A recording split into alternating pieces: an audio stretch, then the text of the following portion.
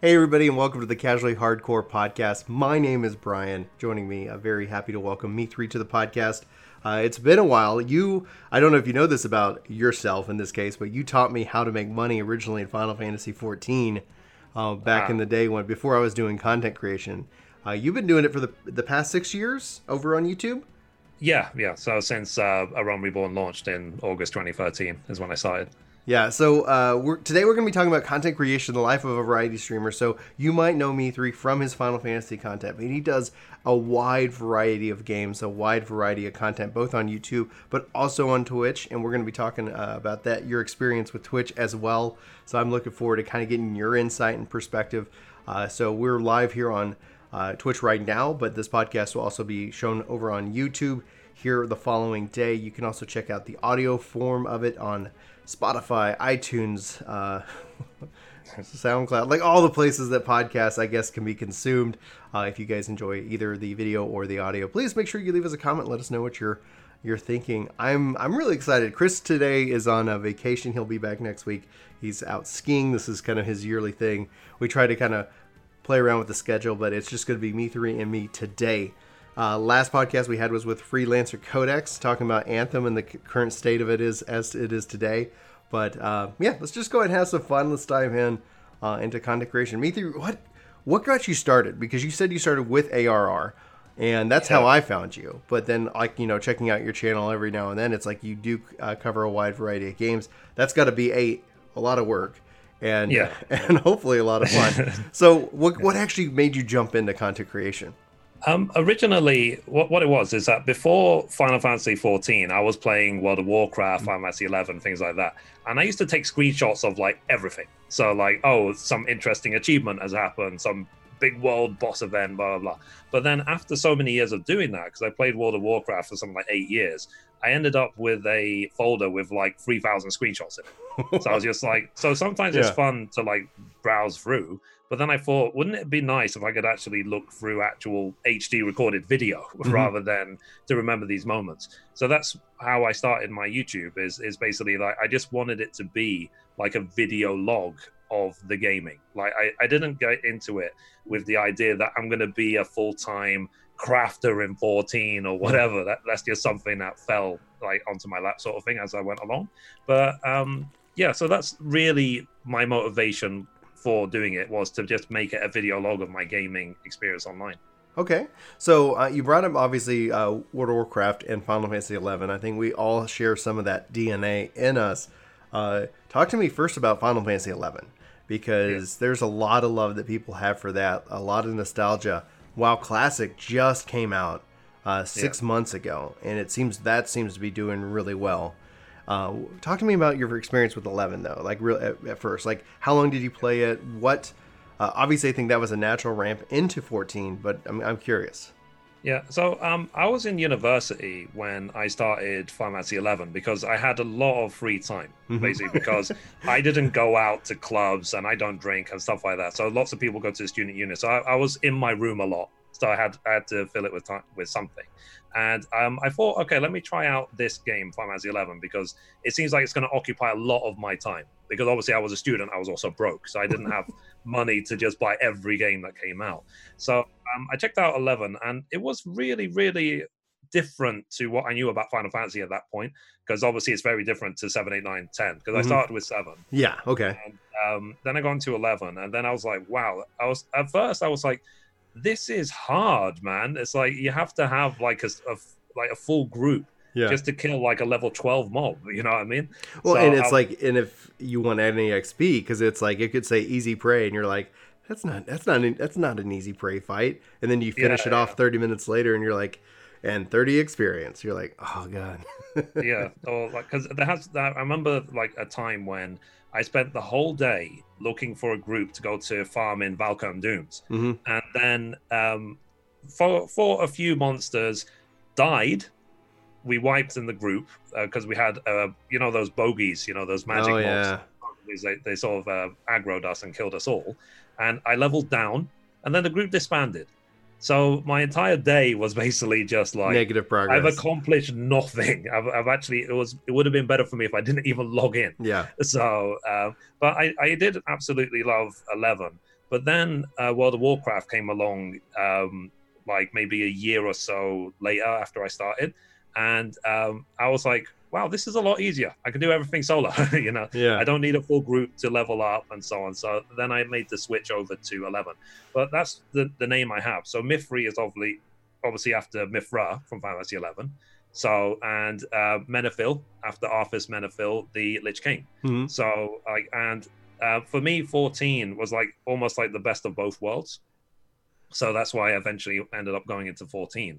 But I still have love for World of Warcraft, though. That's the thing. Yeah. But I did play a little bit of Classic, but not that much, because I was kind of like, I've already done this. I don't need to do it again. Right. But I am definitely looking forward to Shadowlands. That's for sure. That was going to be my next question, because when we were out at BlizzCon, like, we went and played Shadowlands, and Chris is really excited about it.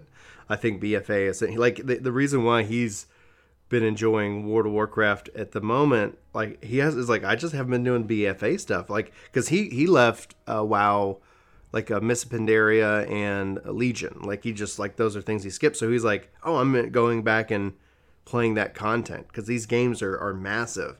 And then you look at Final Fantasy 14 with Shadowbringers. You posted your last 14 video that I saw was you posted on the Heaven's Turn, the New Year's event. In that case, talking about your playthrough with that. But then as I was going to look, you've been mainly focusing in on kind of deep dives or kind of explaining an intro to a specific game. A lot, like you said in the pre-show, like you could do a video of that for a day and you'll never run out of content, because there's just so many, like, great games out there. And then even after you get past the great games, then you have, like, all, just like with movies, there's a lot of content. What's your hot read right now as Final Fantasy 14 gears up for 5.2, like with Shadowbringers being critically praised? I'm curious as your thoughts of the overall state of the game for Final Fantasy. Well, the thing is, for me, like, the two main things I love about Final Fantasy 14 are the story and also crafting, and the gathering and stuff. I love that side of it. But my issue was with Shadowbringers is that, the story is fantastic. The music is unbelievably good. I've never heard music that good in any MMO. Are you as upset as me that we didn't even get a nod in the Game Awards for music? We got 3 nods, didn't win any, but music wasn't even on the cat anyway. Yeah. The thing is, though, with that, because the person that won was for Death Stranding, and I loved the music in Death Stranding. Yeah, that's what Chris said. Yeah, so the BB's theme had me crying for like a solid hour. Oh, wow. So that's the thing. So it was very powerful music in that game. But in terms of, if there was this own music category for MMOs, then like Shadowbringers should have definitely won 100%. Yeah. Now, so the second thing, because you were talking about the state of the state of the game. You said the story is something, and the crafting, which we know there's been lots of changes, and there's also more changes on the horizon. But anyway, go ahead. Yeah. So now, basically, I always liked the challenge of the crafting, and I especially like being able to teach it to other people, because that was my experience in Final Fantasy 11. So in Final Fantasy 11, crafting was really, really hard. Like, you would be affected by which element of which crystal on which day of the week, by which direction you're facing, all this stuff. Yeah. And so, but I learned back in the 11 days that if you craft yourself, you'll have a lot more fun when you're playing these games, rather than relying on other people, other players being ripped off, or whatever. Like, being able to make things yourself is really great. Now, the thing with Shadowbringers is that they nerfed it. I think they over-nerfed it, is my official opinion. Like, it was okay to rebalance it and so on, because people did often complain to me about the jump between A Realm Reborn and Heavensward crafting. They're saying the jump is too big.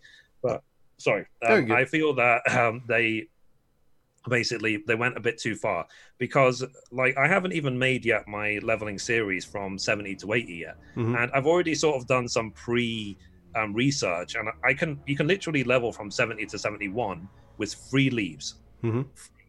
Yeah, that's it. So per craft, and I was like, really? So that's why I've not even been motivated to even make this series. That's why, because it's become a bit too easy. But I'll get around to it eventually. But because I've already finished the story and already up to date, I don't PvP in in 14. I never have. And I used to PvP in World of Warcraft, but even then, I don't really have time anymore for PvP. Mm-hmm. And I don't really end game raid either. So you won't see me smashing my head against ultimate raids and whatever, savage raids or anything like that. I don't have that because I used to be really into raiding back in the World of Warcraft days. And I used to be in I actually was in 2 raiding guilds on 2 different characters at the same time. Wow. So I've done the raiding aspect of my life already. I've sort of, I want to say I'm retired from it, if you know what I mean. Like I don't have that level of satisfaction of the victories anymore because I took down Lich King, Heroic. I took down all of these hard bosses back in the day.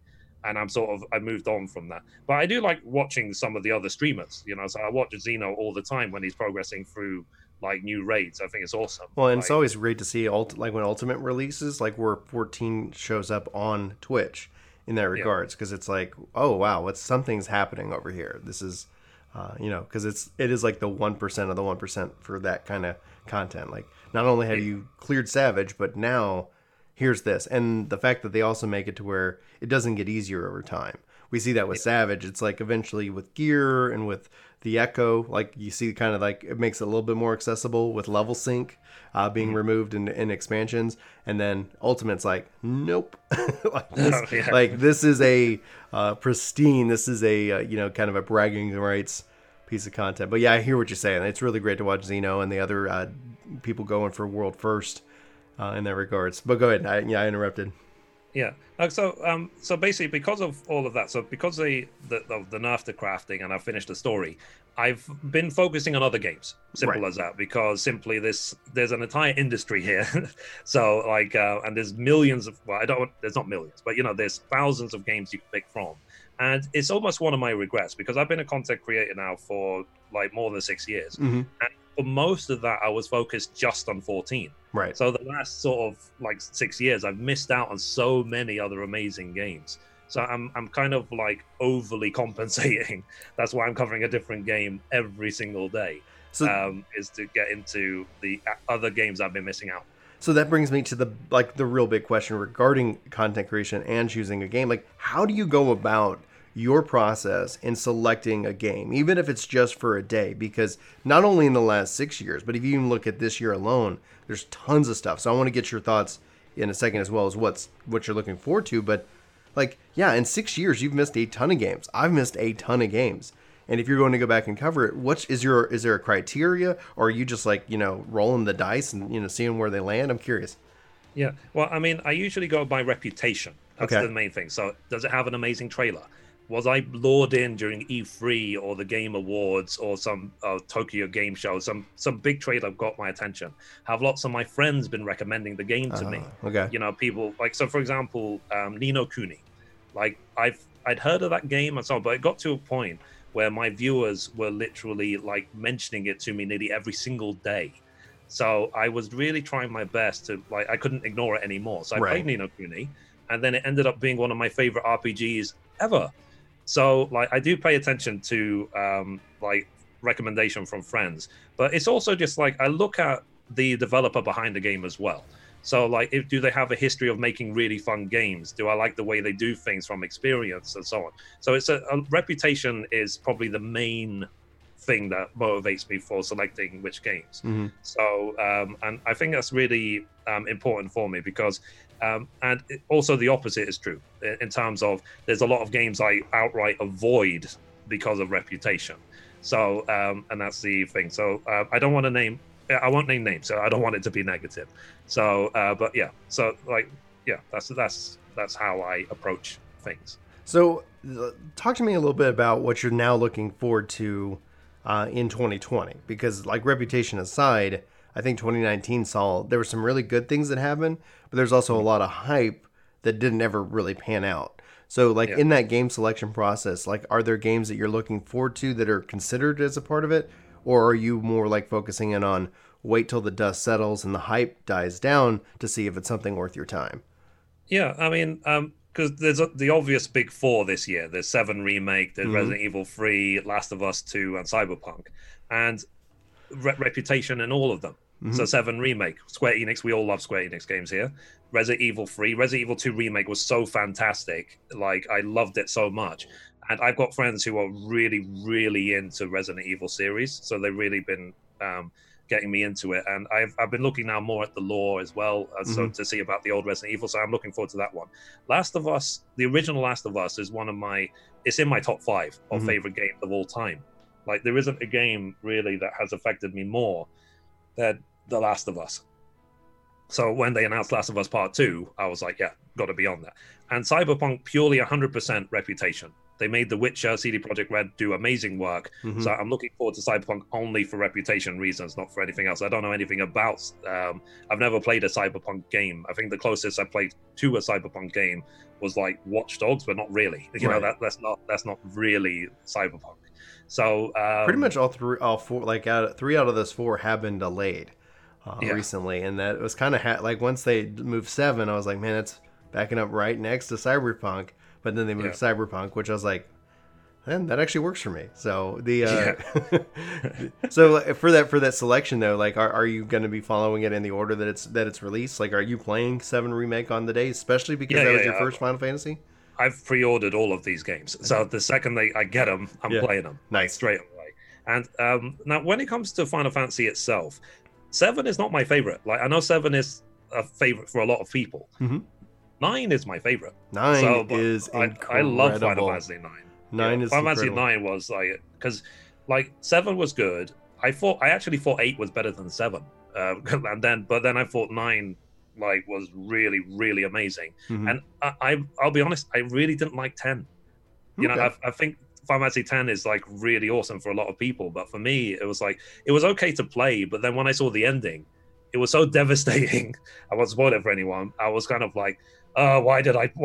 You know, so, and I was kind of like, you know, so, but then I remembered how amazingly happy I was playing 9. So, it's just I try my best really to think about am I going to have fun with this, you know, and also the replayability as well does matter to me. Now, the problem is with Final Fantasy games is that once you've seen all the story, it's like, is it worth, for example, doing 10 again and completing the sphere grid when you already know the ending of the game, you know, things like that. Right. So whereas for games like I don't know, I'm hoping with Cyberpunk, because it's going to be a big brawling city, that there will be a lot of replayability in terms of there'll be other places to explore. But for the games which are really, really story heavy, the second they're finished, I kind of just move on. So they've talked with Cyberpunk that there is going to be multiplayer, but it's not coming at launch. Like, that's going to be down the road. And you know, the question is that like Final Fantasy 15 even brought in a multiplayer component, which I like outside of the loading screens, I really enjoyed. Like, I was like, I really like this, and if they could solve all of these other issues, this could be like a really cool spin-off or something else like that. So how like in terms of that, like the question comes back to then 14, which from the story perspective, if you're only enjoying it from the story, isn't it important in your mind for anybody who's like actively playing it, if they're here for the story, to also weave in other types of games to kind of fulfill that one need rather than just running at this one game for a long period of time?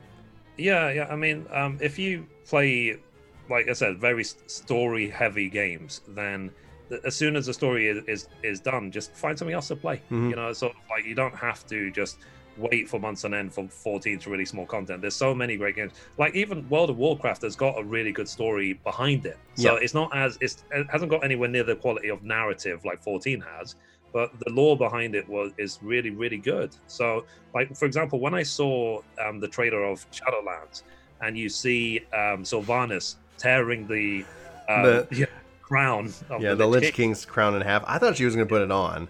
And then she's like, and it's like, what's happening? But when you look at the Warcraft lore, like, you really, really understand why that was such a significant moment for her, because it was the Lich King that turned her into a Banshee to begin with. So for her, it was like the ultimate revenge, going back to like previous Warcraft games. And I love looking at that side of Warcraft, like delving deeper into it. And so, like I said, when coming back to the story aspect, like just find another game. There's so many story-driven games, and you just go through all of them. I would recommend games like Last of Us, obviously Resident Evil, but even Ni no Kuni that has great storyline behind it. There is a plethora of really good story games. I was saying as well that these days gaming is kind of like interactive movies. Mm-hmm. So like you're actually able, because some people used to, like old friends used to criticize me about, oh, you play games or blah, blah, blah. And I was just like, yeah, it's better than just sitting down and watching TV shows or movies, because at least I can interact it. I can actually add some value to this, you know, rather than just sitting and watching a movie. And then just as soon as the credits roll, then you're like, okay, whatever, next. It's like you actually feel like you earned the ending by playing the game.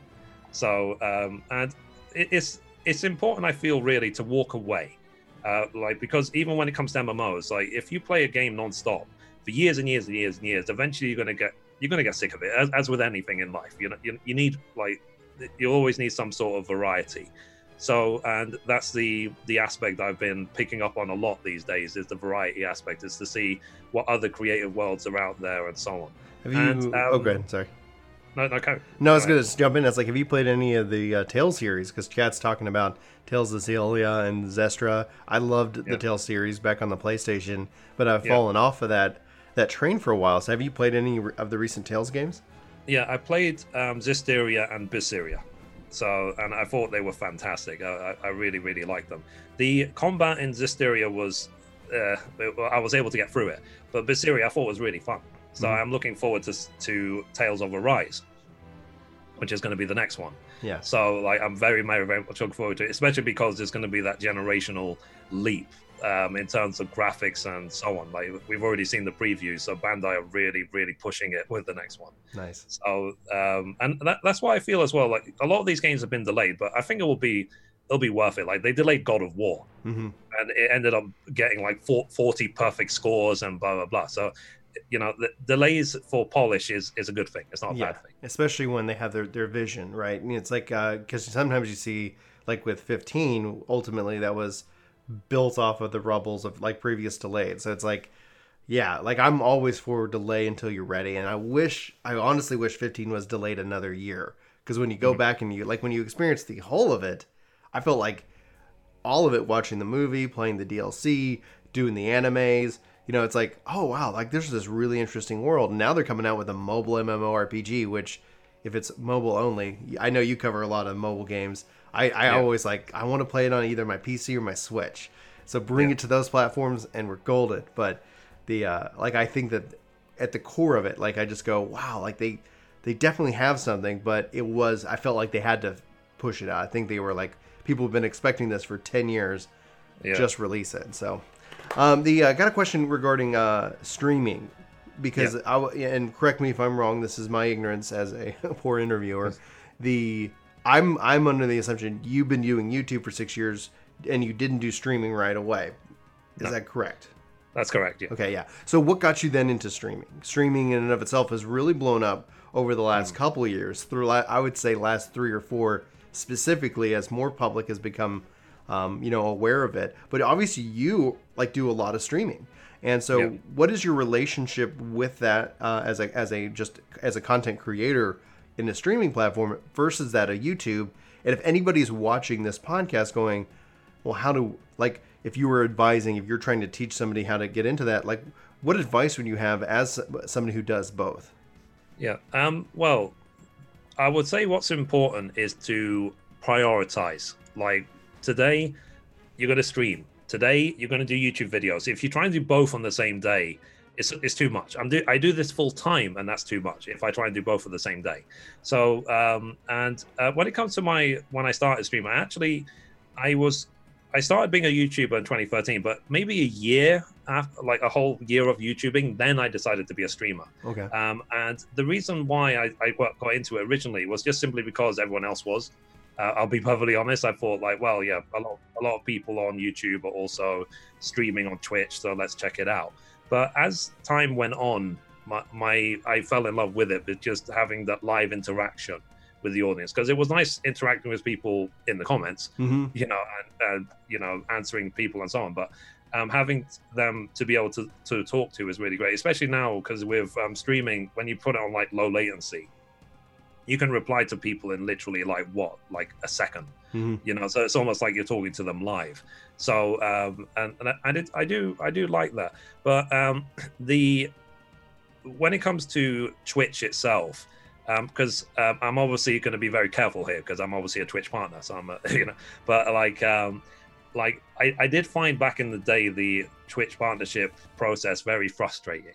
Well, thankfully they fixed all of that now. Like they there is a path to being a partner and easy to get into the affiliate, so you can get a sub button and so on. So they made it easy in that sense. Now the thing was for me is that I actually did get really frustrated with the old Twitch partnership application before that came in, and I applied to be partner several times and I got rejected every time, and there wasn't even a reason. They were just all like, just no, try again later.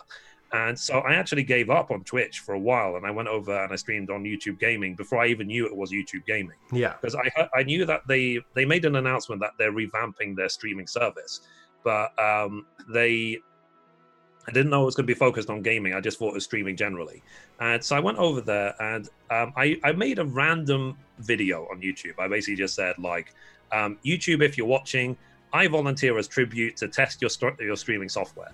But then a Googler actually saw it, actually saw the video. By coincidence, he just happened to be a 14 fan. So, and then he invited me to YouTube Gaming. Now, the reason I was on YouTube Gaming for about a year, the reason I came back is because of lack of innovation. So it felt at that point, after that year, it felt like Twitch was releasing a new feature every single week to support the streaming, bits and Twitch Prime. I think Twitch Prime is like the best thing ever, really, to be honest. I think everyone should Twitch Prime to work the game, just saying. But it did feel really like they were every single week were adding new features, whereas YouTube in that year released about 2.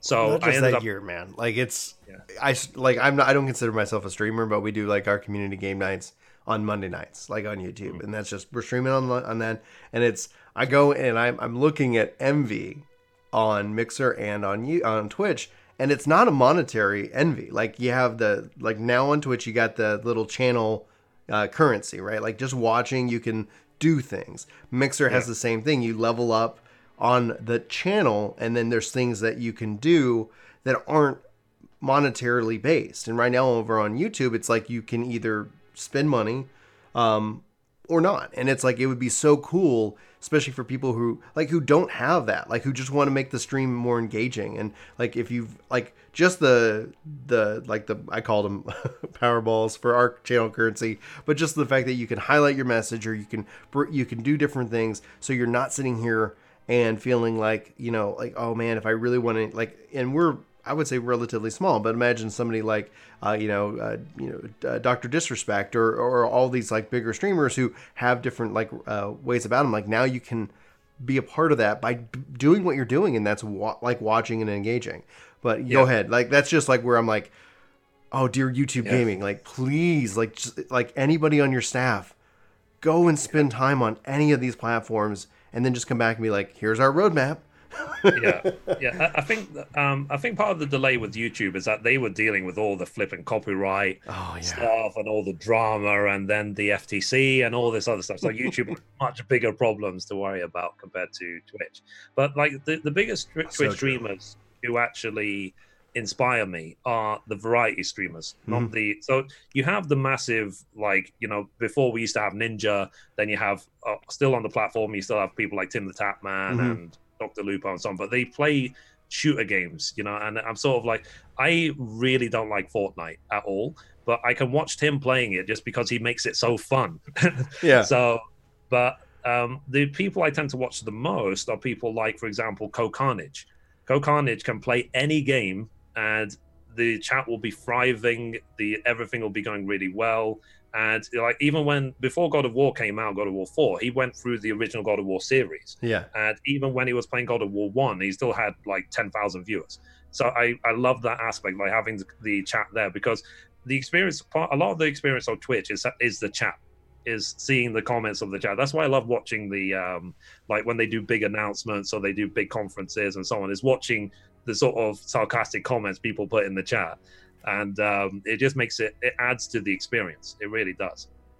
So and but it's like when it comes to YouTube are working hard to improve their platform all the time, but Hmm. the sheer size of YouTube, it's difficult to do that. That's the thing compared to Twitch, because YouTube has got such a broad, like, it can encapsulate anything, whereas, and video as well as streaming, Yeah. whereas Twitch is like, I know Twitch does video, but it's more focused on the On the streaming and live aspect. side. It So allows them to be narrow, like from a development perspective, like they can be narrow and more focused in on that one aspect. Where YouTube has got, like, it is a platform for all, and we've seen that, and that's where, like, I would love to see more of that investment in live content over there, and I think they're going to be doing that. They just signed, like, the ESL. They just signed, the Overwatch League and the Call of Duty League. Like, they're getting they made like a big sign for these esports, which is like, that's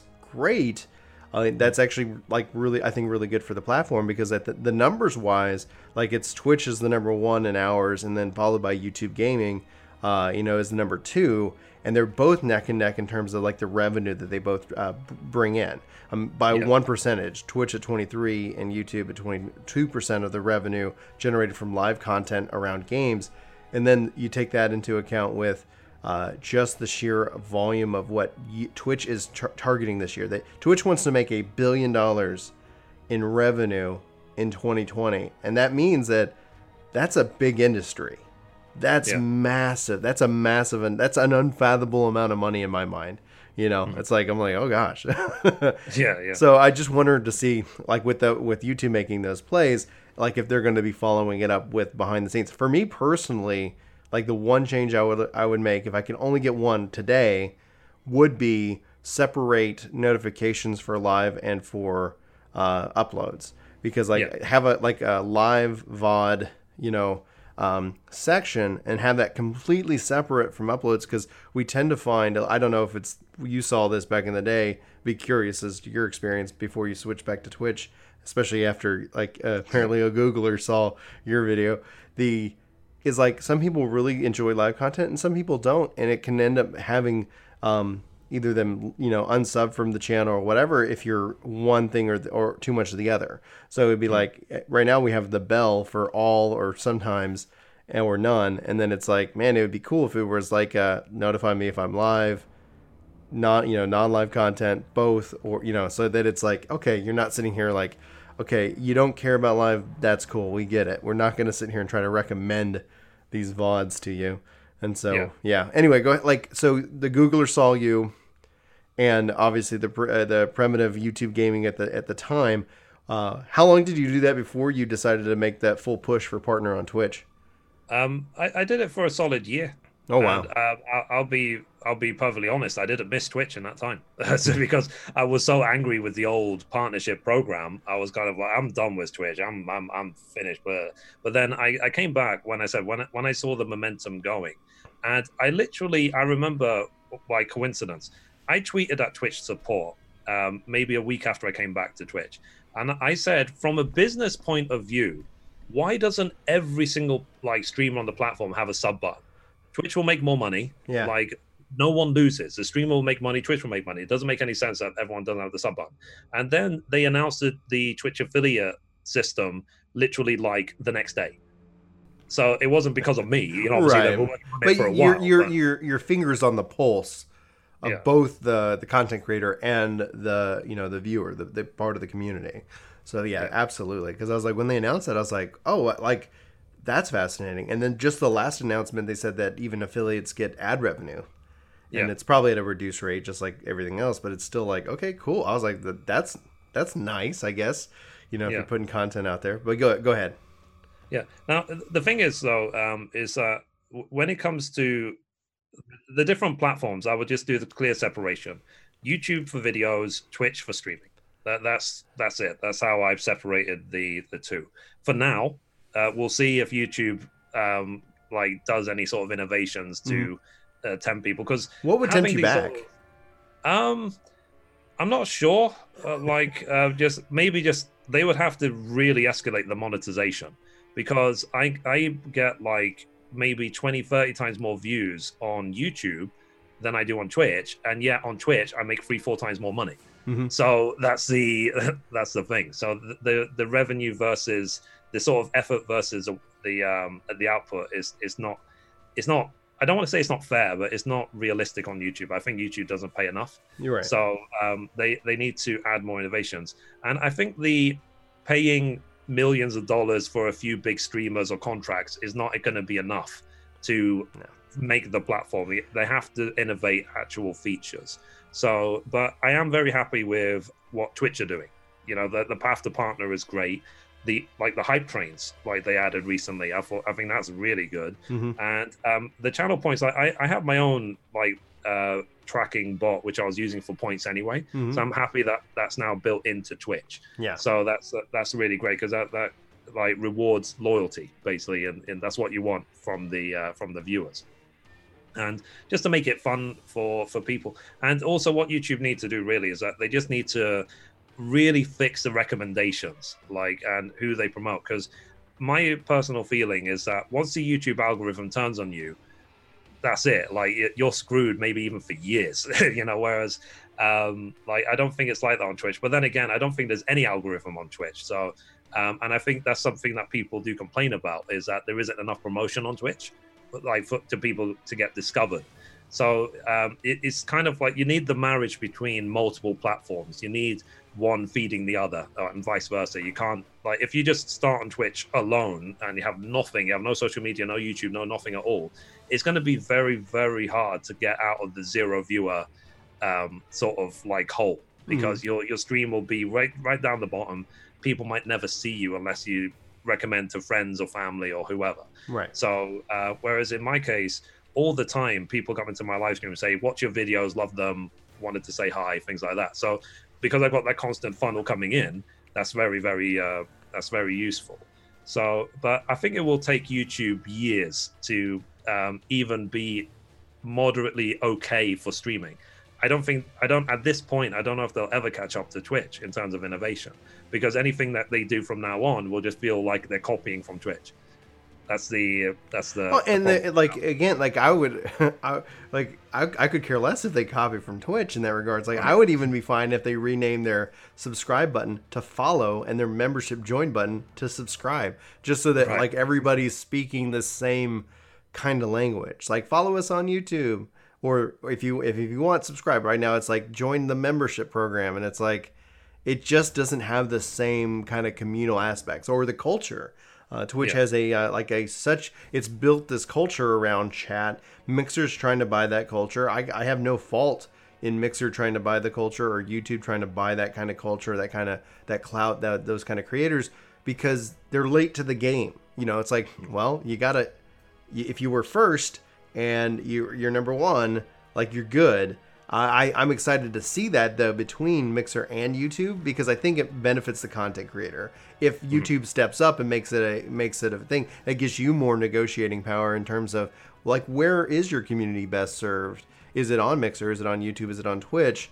For this particular kind of content, and then that makes hopefully Twitch say, well, you want to be here because not only it took YouTube 6 years to create this feature we had for this thing, but now we've got this next thing for you, etc. Competition, I think, is a healthy thing ultimately for creators in that regards. I love that. I loved your insight there. It's just so interesting, especially because you do this full time. You are a partner, and that. What would Twitch do? What could Twitch do besides promotion? I think that's the number one thing. I think you get any streamers on Twitch, they're discoverability, what's there. Do you think Twitch would benefit from what YouTube does in terms of video uploads, to where it would be more recommending, to start to balance it out and compete for that space that YouTube kind of dominates?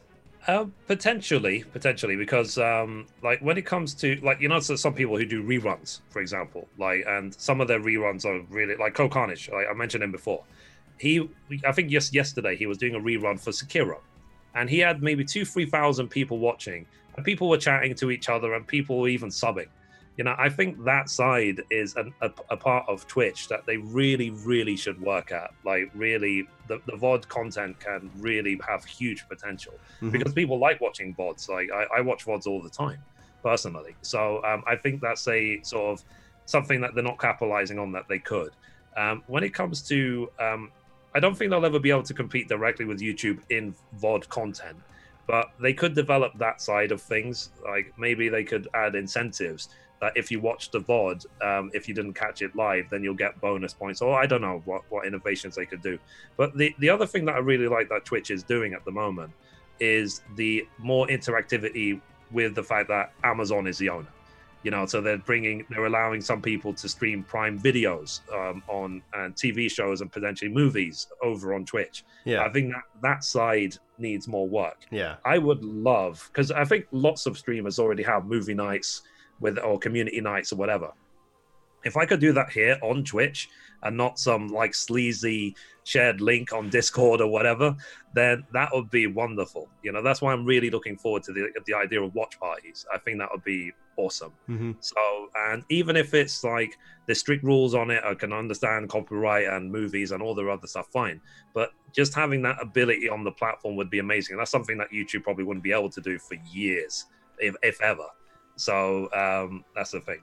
So it's the so I would like them to be able to develop their VOD content side of things, and I'm sure they're working on it. And also not to delete VODs after 45 days or 60 days. I wish YouTube keep them forever. So like if you just select that, I want this playthrough of this game to be kept forever, please keep it. That's why I actually go out of my way to highlight all of my full playthroughs of games, because I don't want them to be just lost, and then not able to relive the experience. Because that's what I've always said, is that my entire presence as a content creator has always been to have a video log of all the gaming I've done over the years. So 20 years time, I can look back and be like, I can look back at when I played Final Fantasy 15 for the first time. It's great. Let's look at this video. Let's see my reaction. Let's see the tears running down my face when I saw the ending. So, and things like that. Well, that's what a lot of people have been enjoying Shadowbringers reactions to the ending. Watching, after the fact, Shadowbringers, such a story-driven game, tends to be protected, so a lot of people didn't really watch at the time. Now, after the fact, that VOD, that here's the raw reaction, people are like, what was their reaction? This was my reaction. Am I crazy for feeling sad and happy and conflicted over Emmett Selk and da-da-da-da? It's and then you can go and actually experience that real, and that's one of the I guess always has been a draw in live, because it's it's real time. It's this is this happening. I was playing Dragon Quest 11 and I wasn't live, and my wife came in and she's like, are you live? And I go, no. She's like, I wish you were, because I was having such an emotional reaction to that story for many reasons, and I talked about it on the channel. But she's like, I wish it was live, because it's so real. This is and she knows me, and she knows that's my it's not me playing it up. It's literally just me, and I think that's one of the appeals of live, because it's you can have that real time or semi, as close to real time depending on the latency, interactions with that. And so Nightmare in chat was talking about how he would like to see kind of a curated list of clips and things like that, recommendations. And things like that you would see over on Twitch, as you kind of see it on YouTube right now. And so chat's been kind of talking about that. I think that's really fascinating. Would that be something that's interesting? Because even though the VODs do expire, you do go and highlight as a part of just some kind of side content, where somebody could come in, maybe they're not interested in live, but they could just go and let it just hit a playlist of clip to clip to clip to clip. But do you think that would help discoverability over on Twitch? Yeah, potentially. So how do you ever use Pinterest? No, my wife does though. So on Pinterest, you can make almost like a gallery. These are the things that you're covering and links directly to your content. So for example, I've been updating my Pinterest for the What Is games, the What Is series. And so each one, I've got a nice image that basically links to the What Is video. So I would love to have a library like that. These are all the games I've finished on Twitch. Mm-hmm. And if you click on the visual tab, that it will take you to the full playthrough VOD of it. So rather than me having to set that up on Pinterest, having it on Twitch itself, I think that would be really, really cool.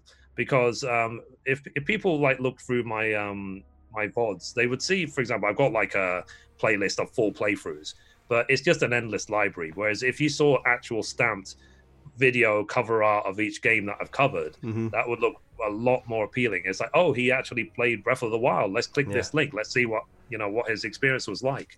So things like that. I think it would be really good if Twitch can make it more visual for people. Like, because I tend to be more of a visual person, so I do need bright, colorful like boxes that I can easily click on. Yeah. So, and that's one of the things that's great about from just the games perspective. If you go to Twitch, you're browsing the games, it's got the box art cover, so it's all very visually drawing you in. And then it's like I think YouTube's got a lot of work to do to catch up in that regards, because you could easily go into, like you said, just like your channel page and be like, here's his catalog. Here's all these games that he's got different content on. You could select it by the game type cover. I think that'd be visually very appealing. I gotta it's not on the outline, but just diving into our content of Twitch here and that kind of concept, as well as our shared love for MMORPGs. Later this year, I don't know if you followed this at all. There's a lot of drama already around it. I'm just like, all right, drama, like whatever. The MMO New World, developed by Amazon Game Studios, they've already confirmed there's going to be a massive Twitch integration with this game. There's going to be benefits for streaming this game. You're going to know if someone is streaming this game in-game and more.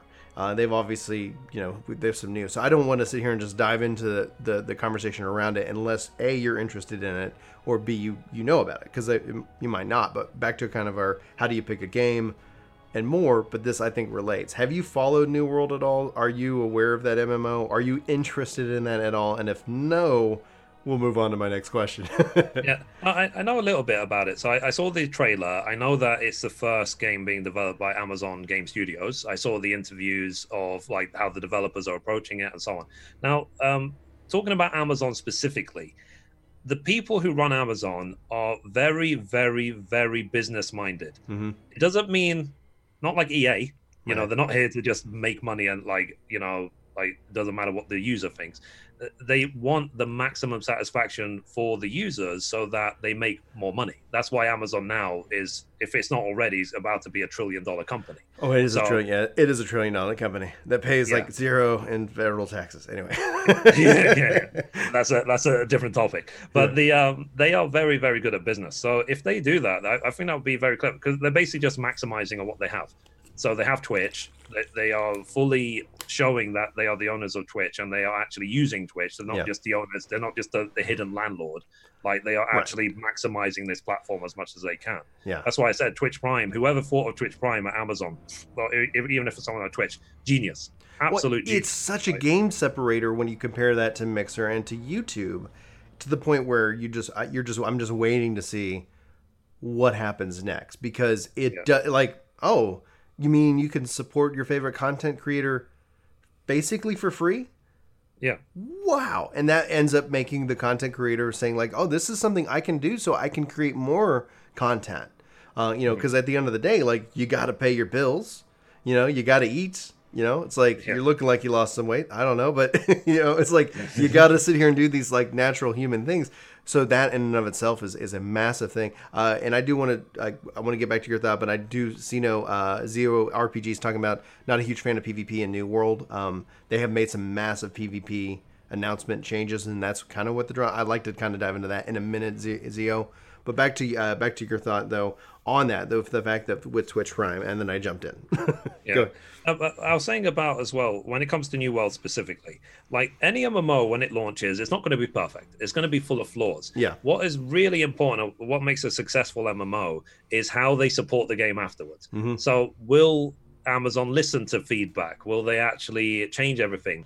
Or will they focus on a narrative? Okay, this is what we want it to be, so we're going to ignore everyone and just focus on this is what we want to achieve. Because if they do that, that's a recipe for a disaster. Yeah, that's what made 1.0 and 14 like flop as horrible as it did. But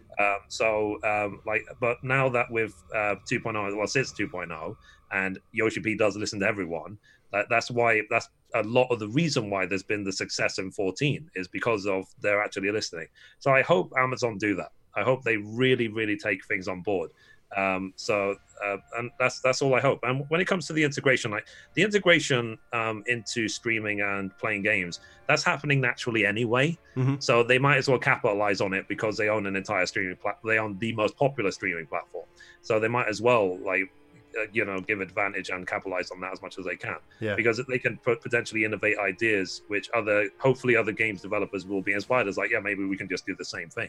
Well, and we've seen some of that over the last over 2019 with different extensions and things like that relate to a game, and how not just as a part of, like, we talk about the interaction of the stream, not just about using channel points to increase, like, to highlight a message, but using X, Y, and Z to literally go and say, I'm going to mess with the game, or I'm going to do these different things in this game.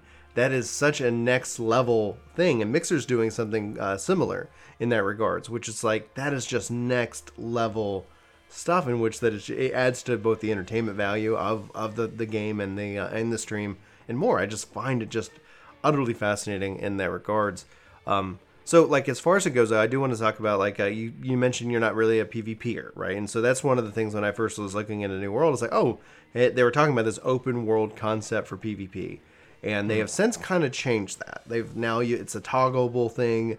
A lot of people who are looking forward to that kind of the ganking mentality, or like you could get killed anytime and be a criminal and like all that, are frustrated. And my personal view on it is we're just going to have to wait to see how we go hands-on with it. And then at the same time, for people who are upset by it, like, those seem to be people who are like, well, in the alpha, y'all just murdered each other apparently ruthlessly. Whether that's true or not, I can't say one or the other. So y'all provided the feedback that had to change. It's like inadvertently through the data. So it's like, well, maybe we can only just be mad at yourself if that's something you wanted. And so with those PvP changes and the PvE focus and the integration what would have you like play and stream that game? Because that's also the betas coming out, and this kind of relates to early access of games and how important that is to you. Like, is that something that because you said, like, the MMO is really going to be defined by how it's supported and more.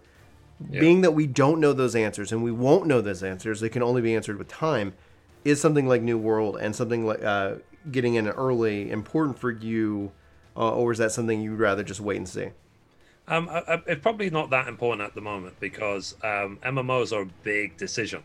Like, simply, like, if I, for example, start playing World of Warcraft again, I won't be playing 14 while I'm playing World of Warcraft. Right. So New World won't tempt me in. I will see how the beta goes. If the beta goes really well and there's a lot of raving feedback about it, then sure, then I'll check out the actual, if there's like an early release or whatever. But I will not. I don't think I'll take part in the beta. But I will pay attention to it for sure. And I'll see what they've, because at the end of the day, fine, they have infinite money behind their studio, but, like, do they have the experience? That's the question. Do they, have they don't have any games under their belt, because they have actually a lot of games. Like, they're formerly Double Helix, so Amazon bought Experience. Now, yeah, so it's like I've actually been a fan of this studio for a long time. They did Killer Instinct, and so it's and so from my perspective, I'm like, okay, like, your kind of thing is like, I've decided to pre-order, and that's something I always weigh heavily. Like, do I trust the studio? I did. I don't know if I know the new one. But I think it's like, oh, it could be interesting, because for me, like, I've long, when I look at my critique for 14, I go, it's great as a narrative experience. It's great in these regards. It's got, I think, a really great raid. It's got like that. I wish it had more sandbox. I wish that after you have done that, like within like, it's like you kind of can, the developers are like, here are the tools, go nuts and experiment and et cetera. And so my thing with New World is like, is it going to be like, do I really like the sandbox, or did I just love 11?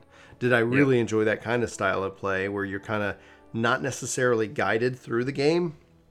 Are you like able to experience and explore and discover by trial and error? Is that going to be a good relationship for me? And then also on the same horizon, Phantasy Star Online 2 finally coming to North America. It's like, when you talk about like playing multiple games, like, dear Lord, like, there's just, it feels like this year alone could be not just the resurgence of, or not just like the domination of these streaming platforms, but the resurgence of kind of the MMORPG. And at Phantasy Star Online 2, you get the class and subclass system. And I said it wouldn't work in 14 because it wasn't designed for it. But man, how epic would it be if the sub job system was like, if we just pulled one thing from 11? Like, yes, there's going to be a meta. Can't help you. But outside of the meta for the raid, like, just go nuts. Like, build something silly and you know, like, have fun and go play and try to see if you can't do whatever. Like, that's how metas change. It's through experimentation and more like that. Have you followed Phantasy Star Online 2 at all? Because it's been primarily in Japan. I saw the announcement only, but there's the thing is, like, I think a lot of people were upset the fact that it's going to be on Xbox. Yeah. So, in comments, it's like, oh, and I'm like, I feel you. Like, you know, I feel you. Now, the sort of opposite happened for me in terms of, like, I had a power surge in my house. My PlayStation shorted. I couldn't switch on for like 2 months. Just wouldn't activate. Eventually, it started working again. I don't know why. God, who knows physics and electrical engineering? But 2 months later, it started working. In the meantime, I was only using my Xbox, and I have an Xbox One X. And since then, I am mostly using my Xbox rather than my PlayStation. So that's the thing. So I don't mind it being on the Xbox. Now, in terms of Phantasy Star itself, I'm looking forward to it, but I'm more looking forward to the new MMOs, the new anime type MMOs, like Blue Burst or I have it. Oh, sorry, what's it called? It's Blue Protocol. Blue Protocol, yeah. The Bandai Namco one, isn't it? Yeah. The anime one. Oh, it looks solid, dude. Anyway. So those sort of MMOs, I'm really, really looking forward to. Now in terms and again with Phantasy Star, like, I will probably look at it while it's in beta. I'll look at it, but like I said, MMOs are such a huge decision because they occupy so much time. Like, I've got 1,400 videos on YouTube just about Final Fantasy 14, and that's one MMO. Yeah. So, and even doing this full time, I don't have time to play, for example, 14 and WoW. Right. I just don't have the time. So I don't see. But like I said, if I really feel that I'll get not only a lot of fun out of it, but my friends will as well. Like, my friends will come with me to the game, and everyone wants to play it, then yeah, sure, I will check it out. But what I really, really want in an MMO is the sort of going around. This is my visualization for the future. Going around with a group, party, whatever, seeing something in game and being like, oh my God, look at that. Yeah. Amazing. And I feel that that's going to happen probably in the next generation. But that's the moment I'm waiting for. That's something that will tempt me away from a game like 14. But Yoshi P is already seeing that. So he's already been talking about, like, is he going to update the engine of 14 and stuff like that? But it's just not a priority right now compared to all the other stuff they're working. Do you think he's going to do that, or are they just going to make a new game? I think it depends. Like, if 6.0, whatever, as after Shadowbringers is a massive success, then maybe. But if it's not, then they probably will just focus on the next MMO. If it's going to be like Final Fantasy 17 or something like that. So, but we haven't even had Final Fantasy 16 announced yet. So yeah, I know. I hope they don't tell us about 16, especially if it's a single player narrative game, until it's like 6 months out. Don't even tell me until I'm close to playing it, because we've just had these, like, Kingdom Hearts 3, like, that was a 10-year project. Like, there's all these, like, okay, development's hard. Things change. Like, don't tease it. Just say, guys, we're literally 6 months from release. It's gone gold. Now we're just promoting the crap out of it, getting people excited, and go. So it's like, that way my heart, like, yeah, I know they're working on 16. I don't need to hear a peep about it. Don't tease it for years and years and years. Like 7 remake is already at 5 years. You know, and it's like, when they showed that off, I go, oh man, I can't wait to play that. And I think I said I can't wait to play that in 2020. I wasn't a content creator at the time. I literally remember going like, oh, that looks great. I'm betting 2020. And somebody's like, no, it's gonna be in 2 years. I go, okay. Like, sure thing. If it is, awesome. I want to be wrong. yeah. It's just they go for sort of quality, isn't it? Now the thing is, like, I remember back at, like, I was really young when Final Fantasy X came out. Mhm. When I first saw the first announcement of it on, was it PlayStation 2? Yeah. I was like, oh my god, this is so amazing. Like when you compare the graphics of 10 to Oh, like yeah. 9, Yeah. it was such a massive And the massive voice leap. acting, because that was the Yeah. first one that was voice acted. You're like, wow, like this is, oh man, I've always wanted to hear their voices.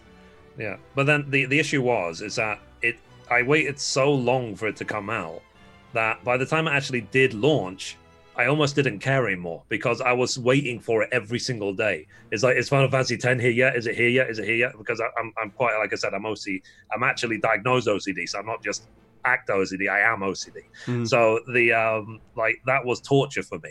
So when it comes to like 7 Remake, I am actually not I'm not waiting for it. If it gets delayed a year, like I'm not waiting for it. Like I'm just living my life. Otherwise, I will drive myself crazy every day. It's like, oh, I want to see, I want to play, I want to whatever. But to be honest, like I'm doing very well to resist that feeling with Last of Us 2. Mm. Like out of the 4 games, Last of Us 2 is my number 1. It's the one I'm the most looking forward to.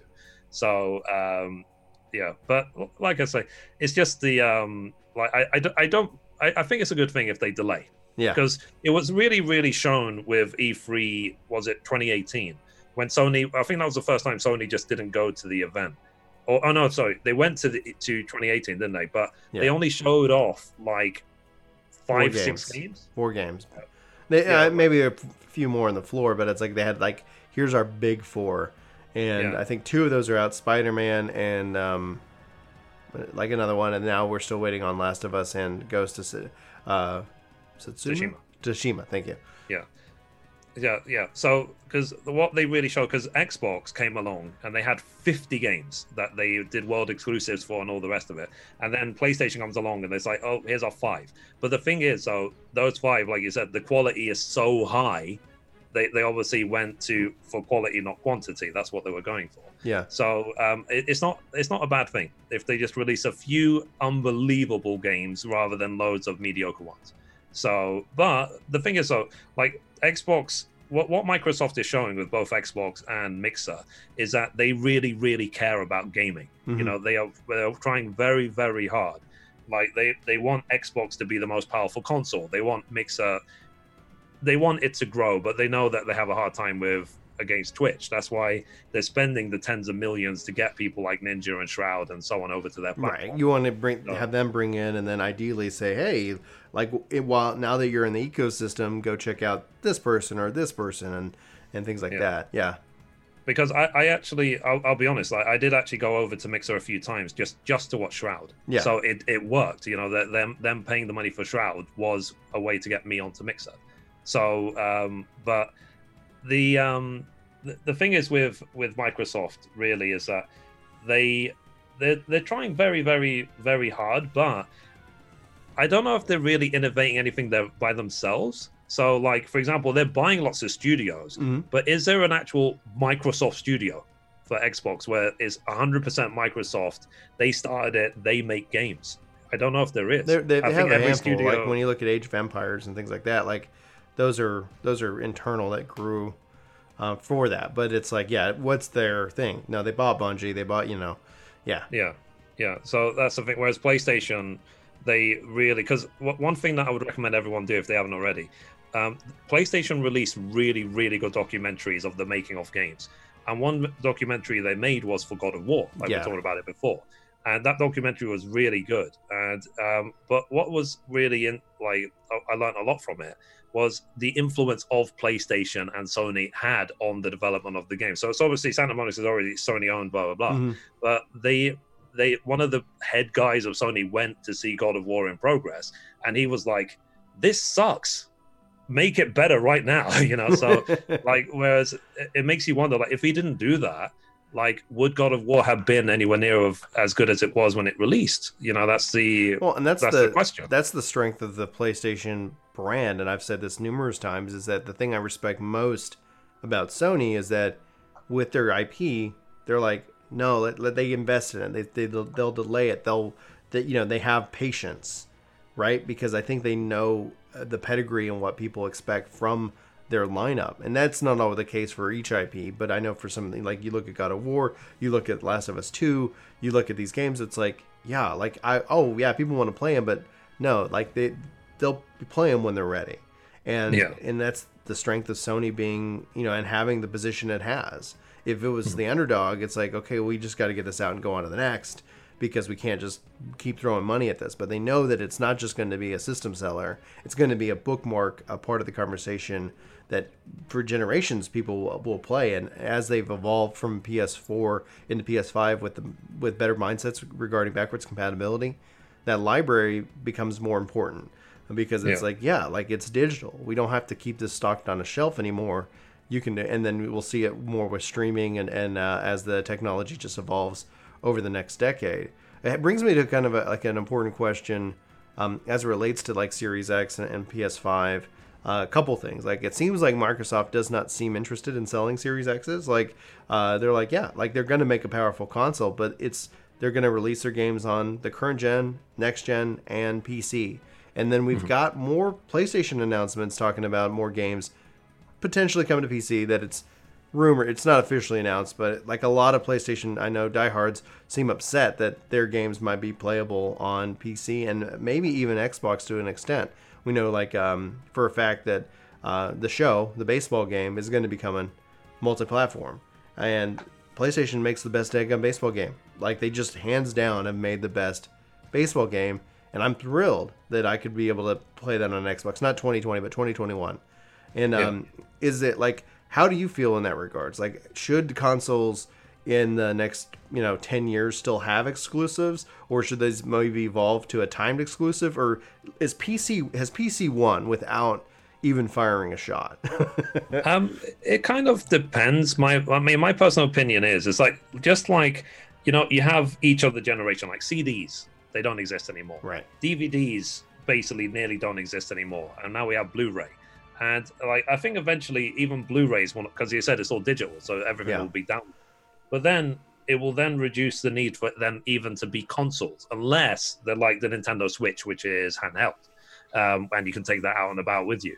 So, because I feel like, because I know that you've done a lot of work with Google Stadia, right? Yeah. And the sort of streaming platforms. Now, they are very heavily reliant on the quality of the internet you have. Hands down. That's the unfortunate truth of them. Yeah. So, but in the future, like, everyone will be walking around with like 6G. They'll have like a gigabit connection. Well, 5G gets you 2 gigs, and that's a lot of, like, when you look at the down and up, like 5G takes you to 2 gig territory on a mobile device, and that's so not outside of gaming, like the implications on industry is massive. That's what's preventing a full automation of our truck fleet in the United States. Like, trucks are driving themselves. And the real kickover is once it goes 5G, because just like with a drone, with an automated truck, they can't handle ice on the road. And so what we're planning on doing is beaming in drivers remotely to handle ice. And, cool, got it. We can do that. We don't need somebody on the road anymore. And so just like that, like, we're on the verge of this entire economic transformation worldwide due to it, just the investment in technology. And so people make note of, like, oh, my internet sucks here. Today it does. I'm on gig internet, and that's awesome. But like, you talk about remote areas, it's like, as they roll out 5G, which doesn't require lines to be run, like all of a sudden you're like talking about 2 gigs up and down. Yeah. Like streaming right now requires 35 megs. So the quality of that, it will be able to scale. And actually, the benefit in where I stay, and I know a lot of people, like, they worry about this future, rightfully so. There's lots of things that as gamers we have to fight for our rights. Otherwise, companies can and will, if we give them rope, they can and will run away with it. We will find ourselves like, like, oh no, like, I wish I could play games, but I, like they put a lien, like they canceled my membership because of whatever. But essentially, what you'll see is that there'll still be a console. There'll still be a PC market. It will become super niche. It will also become very high end. And what will happen is, as a developer, like, you can afford it. You can afford it. Let's say, like, you got your $5,000 PC. Great. I got one here at home. But what about the kid down the street? Like, he can't. But developers can make all games at a $5,000 PC or a $10,000 PC, because of that kid down the street. It's free. He just streams the game. He just buys the game and he can stream it because he's got the he's got the internet. And this again is a I don't see this happening mass adoption for at least 5 years to 10. Like when we're coming into the 2030s, like that's when people will be like, why should I pay $1,000 for the next PlayStation when I can stream all those games? It's like, okay, let me just do that because and then developers don't have to sit here and be shackled by like, well, we have to make the console $400. Like if you have to make the console $400, like what leap is the PS6? What leap is that they can take and take a bath on it? Companies won't have to take the bath. They can say just stream it, or if you want the PS6, is like it is $1,000. Like you can have that option too if that's what you prefer. But that's the transition. In my mind, it raises the tide, but it's a hard sell to make right now because it is such a change. Like, hey, you don't need the system in your house. Wait a minute, this is how it's always been. Like I'm comfortable with that. My kids won't know it. Like it's same thing with Temtem. I was telling Chris the other day. I was like, if Pokemon doesn't rise to the occasion and put out a Pokemon MMO, what are my kids playing with me in 5 years? They'll probably be playing Temtem and not Pokemon because I'll be on console, they'll be on the Switch, and we'll be over here, and we're all going to be playing this world, and the next generation grows up and says, Poke what? But Pokemon still has plenty of IP value, but there is a time limit on it. I don't know what that is now. It's the reason why Nintendo finally started making mobile games is because they realized they can only sell nostalgia so much, and that nostalgia market is aging. And eventually, there's nobody who played Nintendo games because you weren't selling systems and you weren't on mobile. Everybody else was. Anyway. Yeah, but going back to the point of I think Xbox, there will always be enthusiasts. There's people who have just bought like an RTX 20 Ti. Yeah. They will buy the 3000 RTX the day it launches, even though they just spent $1,000 on the 28. Hands down. So, and Xbox Series X, same thing. Like the people will buy it the second it launches. If they release an X squared, 5 months later, people will buy that. So they will always be able to sell. But I do feel that the long-term potential is in, let's say my guess is 10 to 20 years, that the streaming services like Stadia or GeForce Now or whatever will eventually just make it that it's almost, like you say, it's silly to buy a console. Like, why spend all this money on a console unless it comes preloaded with like 50 games or something like that? Yeah, so, there's a market there too. It's just like, here you go. Go nuts. Yeah, because I use GeForce Now and I really like it. It's really the concept is really cool because right now my PC is a beast. So I've got an RTX 2080 and all the rest of it. But my old PC, I had a 970 and a really ancient CPU, so it didn't play all the recent games really well. So I was using GeForce Now, and it was running really well. And I even made a review to say that because some people were worried about lag. Yeah. And I said, no, the lag is so low, you can even play shooters on GeForce Now. That's what changed it for me. Like I was playing, I do Shadow PC as well, and so I played Destiny and Gears 5 and done competitive stuff like that, and been doing great. And that's where I was like, okay, like the proof of concept works. The question is the infrastructure. Yeah. And for me, the big seller, like you're talking about GeForce, like I don't know if you tried this because you said you now have a monster thing. I had a little laptop, I still do. It's not a gaming machine. I'm running Gears 5 ultra settings, doesn't even touch my battery. Wow. And I'm just downstairs, just on the laptop playing Gears 5, having a blast and going. The laptop doesn't even get hot. Like it's just and like I'm done. All right, closed. Laptop was like cold as like it's like I was just kind of here open. I'm like I don't know if I was doing anything, and so I was like this is a revolution. This is the start of it. Like the time, whatever that time ticks over, that's what I'm like. Oh man, people are going to love this. But just like with anything, it's scary because it's like, what do you mean I don't? What do you mean? Like what the GeForce thing? Like what does that mean? Like, but the strength, like GeForce, you own your games on Steam, right? Yeah. Yeah. The ownership thing, I think, is where people are real concerned. Because if Stadia shut it down today, sucks to be you who spent money on it, Exactly. Yeah. But it's just one of those. It's one of those things. We'll see what happens with time. But I am ready for the idea of consoles disappearing. But whether they will or not in the next 10, 20 years, we'll see. But probably not. But I think that the amount of gap between them being released is going to increase. So, like, fine, we're about to get PlayStation 5 and Xbox Series X, but we're probably not going to get PlayStation 6 for 10 years. That makes sense. That makes, well, especially because if they're able to increase and rely on the cloud more, that's why I said, like, people are like, oh, Stadia. It's like, yeah, it's ready to compete against the Series X and PS5. You know, it's like, all right, you got the internet. Boom. Did it cost you anything? No. Yeah. Like, it was done. And that's the strength of that versus like that of the Shadow for me is that driver updates. Like, okay, when Gears 5 came out, I had to do updates. I had to update the graphics driver. Like, it is a PC in the cloud. And I'm like, okay.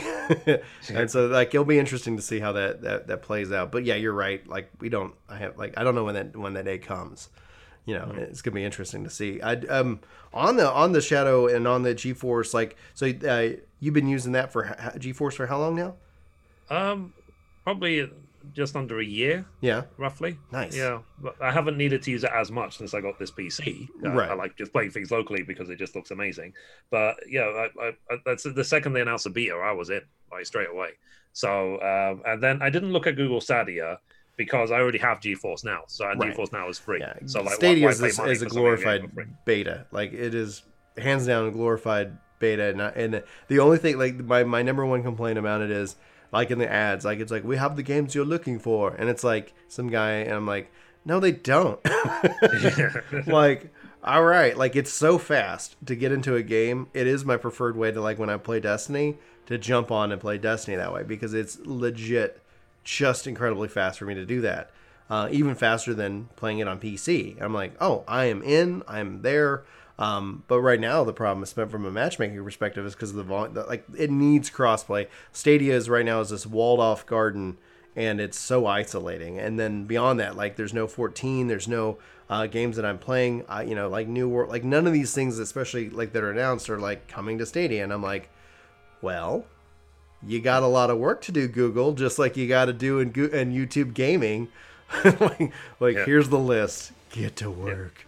But the thing is with all of these things is like, because Google, they need time. They're going to need years to perfect Stadia and also YouTube gaming and so on. Mm-hmm. But there will be a time in the future when all of this stuff will just be, oh, do you remember how bad it used to be? Yeah. Like it'll be like, back in my day, like YouTube gaming, like back in Final Fantasy 14 1.0. Yeah, exactly. Yeah, that's all it's going to turn into in the future. That's just the transition we're going through now, is that this sort of industry is still emerging, the streaming services. But yeah, in the future, it'll just be a given. So it'll be expected. Like, if anything, like when I was in school, like, kids got in trouble in class if they were caught playing Snake on their mobile during class. Whereas in the future, it'll probably be like, oh my God, he was playing Final Fantasy 20 on his smartphone. And he managed to cheat on all of his exams because of his hidden eyeglass or whatever. That's how technology is going to go. Yeah. But and I'm sure to us, we're going to be looking at that like, it's almost like the way the previous generation looked at VCRs. They was kind of like, oh, what's this? I don't know how to use my VCR, even though there's like £2 on. Mm-hmm. But like, that's all it's going to turn into in the future. But when it comes to Microsoft, and like you said, Nintendo, all of them, Nintendo, Sony, and Microsoft, competition is healthy in all mediums. YouTube competing with Twitch is basically Google versus Amazon, healthy. And then so I think the competition is great. Whether we'll have a fourth one come along when it comes to the consoles, who knows? Which company could possibly come in, like, to compete against Sony and Microsoft and Nintendo? Amazon. Right? Yeah, well, who knows if they'll even ever bother. Right. So that's the thing. They already make so much money from other things. So, right. Like, do they need to? It's like, for example, Valve. Like, obviously, Valve are very famous for Half-Life. Yeah. But they don't really care about Half-Life much anymore because they have Steam. Steam already makes them billions of dollars. So why would they need to carry on the Half-Life series? I know they're already making that Half-Life VR game. Well, they're doing that to also push VR. Because they want to sit here and say, like, this is the VR experience that we want, and then this is what we want to deliver to players. And if that's something that gets a lot of people into VR, like, I'm all for it. Like, let's make it happen. I'm not keen on VR, namely because from a content creation and a parent perspective, it doesn't actually fit. I have VR, and I use it so little that I wish I had more opportunity to use it, and I wish I got the Quest that would be portable, because it literally it has nothing to do with anti VR. You know, it's like at all. It's, man, this doesn't fit my current life. Yeah. And if it was portable, it would. And I was like, dadgummit, I invested in the wrong thing. But yeah, like I'm hopeful that they can like just change the game, because it's so legit fascinating as a technology. But go ahead. But I was thinking about VR is that it doesn't really work for me, because you see I wear glasses. Oh yeah. So I've worn a VR headset before, and it's fascinating. You put it on, and then suddenly you're like in a completely different place. Yeah. But like obviously with my glasses, it's not good for me. It gives me headaches. It gives me so many things, and like motion sickness. So I don't know if they'll ever release prescription VR headsets. You know, it's not likely. But you know, who knows? We'll see. But I don't really like VR. Like, to be honest, I actually really like mobile games. You know, I said I've been covering a lot of them. I'm not covering them just for the sake of making videos. Right. I'm really, really enjoying them. But the only reason I'm really enjoying them is because I actually do play them on my PC. So I'm using an emulator called Memu to do that. Because I tried to like play some mobile. I was playing Final Fantasy 15 Pocket Edition. I was trying to stream it from my iPhone X, but like it works really well on the iPhone. But then you play for an hour, the battery's gone. So that's the problem. Whereas when you're using an emulator, you can play all day. And the apps are really, really well made. I mean, some of them are overly monetized, so that's the problem. It's like, you know, you do half an hour of content, and then it's like, okay, pay more if you want to do another half hour today, or wait. You know, so but a lot of games, like especially now, because the Black Desert Mobile is so good. Like it's the best like app I've ever played by far. Wow. It's like as an actual MMO on your phone. Yeah. So like, I even showed it to my sister, and she was like, "Oh my god, like really?" Because is it integrated into just Black Desert, or is it like a whole separate thing? It's separate. It's separate. It's not like an extension, but it's still based around the Black Desert like world, so it has the same sort of features and so on. But like I would say, like don't ignore the mobile games. It's a massive thing. Like because I'm still playing apps every day. They're very, very fun. They're very addicting. Because I think with it's sort of like the balancing. So with a mobile app, they have to accomplish so much on such a small screen. They're very limited in what they can do, so they have to design it really well. Whereas when you have these consoles going for like 8K resolution, 120 FPS, blah blah blah, then the focus might then become on the environments and the textures rather than the playability. And that's why, for example, with Nintendo, with the Switch, they went backwards. They said, we're not making a console that will compete with PlayStation and Xbox. We're making a basic glorified mobile, because simply we care about the games being fun, not about them being the best looking. And that's always a balancing act. So obviously Sony and Microsoft are locked in their war of, we have the most powerful console, they have the most beautiful graphics, blah blah blah, and Nintendo comes along with like, well, whatever, we're focused on the fun. Oh look, the Switch is probably outselling like both of them or something, you know. I don't know. Exactly. But the Switch is doing incredibly well in terms of mobile devices. There's nothing that even comes close to the Switch. You know, like when it came out, at least in London, UK, like unless you pre-ordered, you can't buy one. You couldn't buy one for months even. Like so, like I remember one of my co-workers, he had to wait a good 3-4 months before he was able to get his hands on one, because the demand was that high. So so it's always the balancing act. But like I said, when it comes to the mobile games, like if you want to play them on your PC, just get an emulator. I recommend Memu. Like there's BlueStacks, there's so many different emulators you can Nox that you can try and play. So, and the good thing is as well, a lot of the developers of the mobile apps, they know obviously that everyone's using emulators. So like you have a game like PUBG Mobile, it's one of the biggest mobile games like in the world. So like it's popular in the West, but it's very popular everywhere else. So that's why it's always way up the rankings. And like it will detect the second it detects an emulator. It said, okay, you're using an emulator, therefore we're only going to queue you against other emulator players. So like just so you're not basically with keyboard and mouse going against people who are trying to do it on like a touchscreen. You know? I'm the best at this game.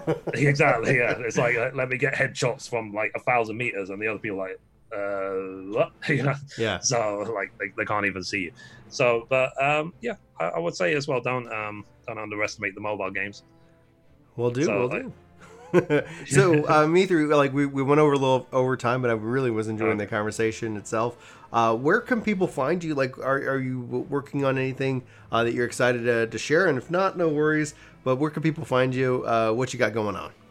Yeah. So primarily these days, you'll find me on YouTube. So youtube.com/Mithrie, Mithrie. So, and on there every single day, I'm releasing a What Is video where I give a brief introduction about a game series or franchise which I'm very interested in, that I feel that is worth checking out. And I try and do a mix between current games which are, let's say, about to come out, or games which have already come out but are incredibly famous and everyone should play them. So I try and keep the balance between there. You can also find me at twitch.tv/Mithrie as well. I'm a Twitch partner, and but mostly on YouTube. And you can also join my Discord. So discord.gg/Mithrie as well. And if you have any questions, any insight or feedback, feel free to contact me and let me know. I do reply to nearly every comment on my channel, which takes a lot of work. But because I do this full time, I dedicate time to doing that every single day. So yeah, so that's where people can find me if they want to talk to me. So for anybody watching this or listening to this, we'll have all the links to all his ways that you can follow him on YouTube, on Twitter, on Twitch, and for his Discord in the description of this video or podcast, so you guys can go check that out. And I encourage you to do so. Like I said, he's got a massive catalog of a lot of variety of games, and it's truly quite impressive. And like I said at the beginning and the top of the show, you taught me how to originally make money in Final Fantasy 14. There were so many things you were diving into. I was like, what is this? So it was really, that's how I discovered you, and I thank you for putting out that content way back in the day. So for me, and for Work to Game, my name is Brian. You can find us on YouTube, Twitch, Mixer, Twitter, pretty much like on all the different platforms. We stream Monday nights, and we've got some plans. We just spun up kind of on YouTube because I like streaming over on YouTube, but the algorithm is kind of strange. So we're putting together a new channel called Work to Play, and we've got we're going to be doing our streaming over there. And so we've kind of been doing that. Chris has been streaming Temtem before his vacation, and we've got all kinds of stuff that we're planning on putting up over on that channel as well. So you can find us pretty much anywhere, like how you spell it, with a 2 or a T-O. Our last podcast was with Freelancer Codex, talking about the state of Anthem then versus now, which is a really cool podcast to kind of go over, especially with a game. And it's true, like it kind of ties into what Mithrie was saying. Like, as long as the developers are listening and they're putting in the work, like, things can happen. If they don't care, then it's like, yeah, that's kind of when games just go away. But it doesn't appear like that cat has died yet, so we'll see what happens with Anthem in 2020. And our next podcast is with Nerd Slayer.